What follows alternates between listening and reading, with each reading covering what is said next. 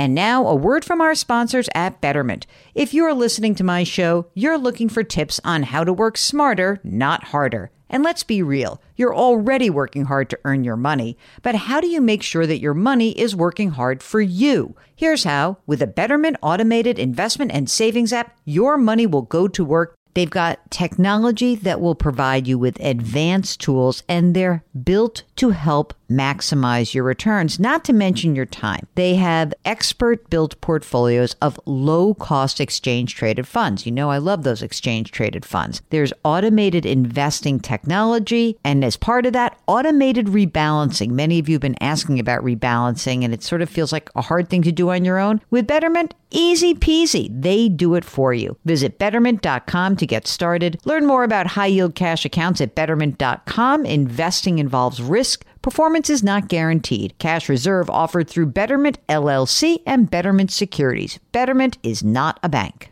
With Fidelity Wealth Management, a dedicated advisor can work with you on a comprehensive plan to help you reach your wealth's full potential. Plus, you'll have access to specialists in estate planning strategies. So you're not just growing and protecting your wealth, you're sharing it. More at fidelity.com/wealth. Investment minimums apply. Fidelity Brokerage Services, LLC, member NYSE, SIPC.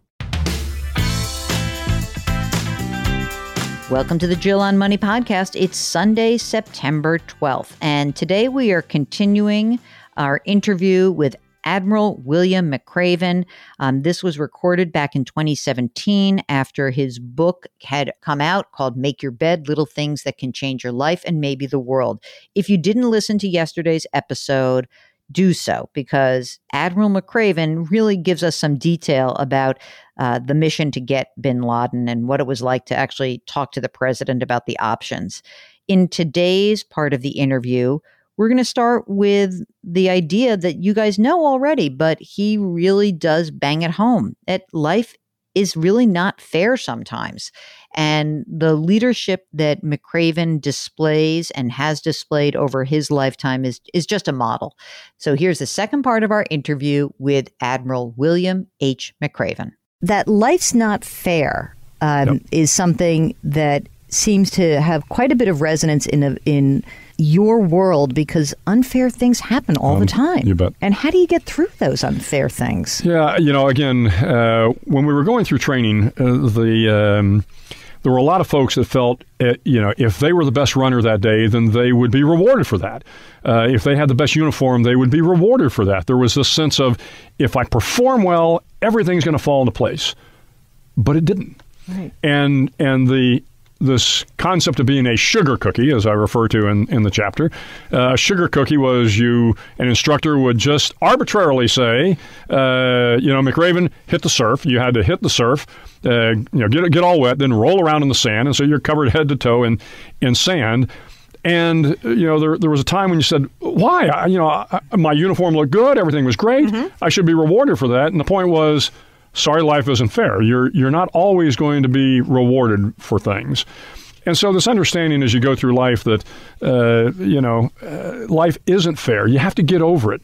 And you can't spend your time, blaming your parents or blaming your circumstances or blaming your bosses. Life's not fair. But if you press on, if you accept the fact that every once in a while things are going to just go, not go your way, get over it and move on. And does that mean, though, as a boss, because you're a boss of a lot of people, that you don't, really bad things happen, that's one thing, right. But like when somewhat bad things, are you hardened to that? In other words, I don't know, I'm feeling like in the military, that's a lesson, of course you have to move on, we have a mission here. But in an organization, I'm working at CBS and a story gets killed, life's not fair, move on. And you've just spent hours and hours doing this. And it is true, but do you get to sit on your pity pot for 5 minutes? Yeah, probably everybody does for a few minutes, that's just human nature. But the point is, don't sit on it for too long. Yeah. Like I said, sometimes you bust your tail and things just don't work out well. Can you talk a little bit about failure? Because I never associate, military and failure as in, how you come through that. Because I feel like sometimes failure can result in the loss of life and injury. Right. And so how do you come on the other side of that? That's a much more difficult thing than saying, oh, well, life's unfair. Failure is a big deal. Failure is a big deal, particularly in a combat situation. Fortunately, by the time I was in combat after 9/11, I was a pretty seasoned SEAL officer. I'd been in about 26 years, and I'd had a number of failures, not combat related, but a number of failures in my career. And you do the best to show that you're better than your failure. But when it comes to combat, your failures can, in fact, result in the deaths of civilians, unfortunately, and some of your soldiers. But what you have to realize is you have to learn from your mistakes, and particularly in combat. You're going to make mistakes. Combat moves at a pace that you don't control sometimes. We always say that the enemy has a vote. So you can build a great plan, but the enemy may not react the way you expected, and unfortunately, every once in a while, you'll lose guys. But a good combat leader recognizes that, you can't sit on your pity pot too long. You have to say, what did I learn from that? How are we going to do better next time? But you have to be prepared to make the next tough decision as a combat leader. And I think the difference between a great combat leader and a good combat leader is the great ones overcome failure as quickly as possible. They learn from it, and then they make the next tough decision. Because if you're not prepared to make the next tough decision, then you're going to lose more young men and women. And so that's the important thing to recognize in combat. Who inspired you in your career? Oh, a lot of people inspire me in my career. But I'll tell you, invariably, probably not who people think. The kids that inspired me were the young soldiers, sailors, airmen, and Marines I met, the ones that had families with kids, and you'd watch these young soldiers go overseas and come back, and then 8 months later they're back overseas again, and they do it year after year after year, and the wife stays at home and takes care of the kids, or the husband stays at home in some cases and takes care of the kids as the wife is forward. These are the men and women that I think are truly inspiring, and they don't, nobody writes books about them. They're not going to have any monuments built to them, but they are, the American soldier. And so, they're what's really inspiring. What don't we civilians really understand about the military life? What are some of the things we just don't get and we could never get? Well, I don't know that you could never get it, but, the military life is a life of sacrifice. You don't go into the military. A lot of people say, well, why'd you go into the military? And people will say, well, to serve my country. And certainly people want to serve their country.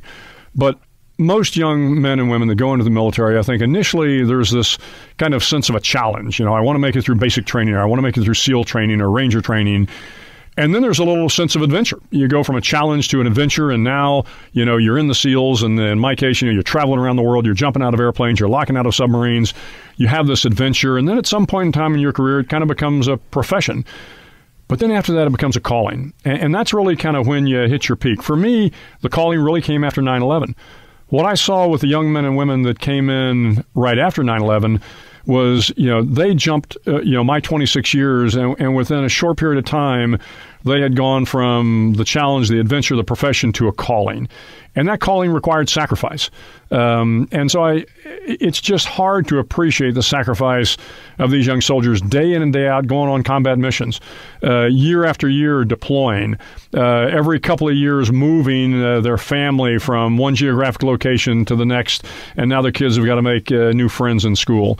These are the sacrifices, but I will tell you, almost any soldier you talk to will tell you that they are happy to sacrifice that they love the job they're doing, they're proud to serve this nation, and so we're happy to bear that burden and bear that sacrifice. You talk about rising to the occasion, and I feel like, you're in this dangerous place, and you're trained in a certain way. You are going to rise to the occasion, but how do civilians rise to the occasion in your lives? How do you see that playing out? Yeah, sometimes I think it's just something deep inside that comes up when a dark moment occurs. I don't know that you can plan for it. I don't know that you can prepare for it. I don't know that even the soldiers I've met fully prepare for it. You know, when you lose a loved one, I don't care whether you lose them on the battlefield or you lose them in a car accident or they die of cancer. You know, you find out really who you are in those dark moments. And I think we all have it inside us. And the point of the book is, you know, you don't have to be a superhero to rise to the occasion. But, you know, dig deep. It's in there. And the people around you are going to need you to rise to that occasion when bad things happen. So, you know, this is more of a hope that people that read the book will realize that they have it within themselves to be this person when difficult things happen. In your career, as you look back, were you able to identify people who you said, that guy, that woman, that's a leader? Absolutely. Easily? Pretty easily. Yeah. And what are some of those attributes that would make you poised to be a leader? Yeah, they are generally people persons. You know, they understand how to build a team, as we talked about. They recognize that it's not about them. They are kind of a servant leader. I mean, I think the great leaders are servant leaders. You know, I love this saying from Pope Francis that, you know, a shepherd should smell like his sheep. And I think, you know, we have learned that in the military, that great leaders are the ones that are out with the troops. And I don't care whether you're a non-commissioned officer, you know, to be a great leader, you've got to be out. You've got to suffer the hardships. You have to lead from the front, as we say. Sometimes leading from the front is literally jumping out of the airplane first. Sometimes leading from the front is being the last in the chow line to get chow. But leading from the front means setting the example and doing the difficult things. You don't have to be the best at everything. In fact, great leaders are rarely the best at everything. But they've got to respect the people that work for them. They've got to be able to build the team around them. And you can see that pretty quickly. I mean, there are some folks that are a little too full of themselves, that think they always have the right plan, that they're the smartest man or woman in the room. Those people you have to be a little bit careful of. Now, every once in a while, they turn out to be great leaders as well, but I tell you, more times than not, it's that man or woman who knows how to build a team, who is the servant leader, who respects the people that work for them, and who sets the example and does things that are moral, legal, and ethical. When you look at, say, corporate America now, and you maybe read stories in the papers about this CEO does this or this malfeasance of that, I can only imagine that somebody like you, a true leader who's selfless in many ways, you know, that really must pain you in some ways to read stories or hear things like that. Well, you know, we're not perfect in the military, but I think as an organization, we work hard to instill the right values in people. And I think most of the men and women I've worked with in the military adhere to those values. But, you know, again, I have one litmus test for every decision we make. And as I said, you have to do things that are moral, legal, and ethical. And if your decision, you know, passes that litmus test, then it's probably a good decision. And most leaders know when things aren't moral, legal, or ethical. It's not always easy to be good, though. You know, the circumstances that swirl around you sometimes, nobody's perfect. And again, we're going to make mistakes. And sometimes as hard as you try to be moral, legal, and ethical, it doesn't work out. And we talk about your integrity being the most important thing, but frankly, you're the only one that can lose your integrity. And it happens sometimes. Again, that's a time when you just have to say, look, I made a mistake. I'm going to figure out how to do better next time and move on. Thanks so much for listening. And we can't thank everyone like Admiral McRaven who served and who was impacted by 9/11. And I especially want to give a shout out to anyone who is in the military or was in the military during the last 20 years. There's a lot of people who are impacted by that. My family has been impacted by that. And I want everyone to know that we are appreciative of that service. And most of us get the benefits of that service and have nothing that we have to give up for it. And so this is a moment just to remember that not just lifting someone up, but lift somebody up or reach out to somebody who you know may have been affected by the 9/11 attacks and somebody who you think might need a pick-me-up on this weekend, the 20th anniversary of the 9/11 attacks. So go out and do that. Put your hands metaphorically on someone's back.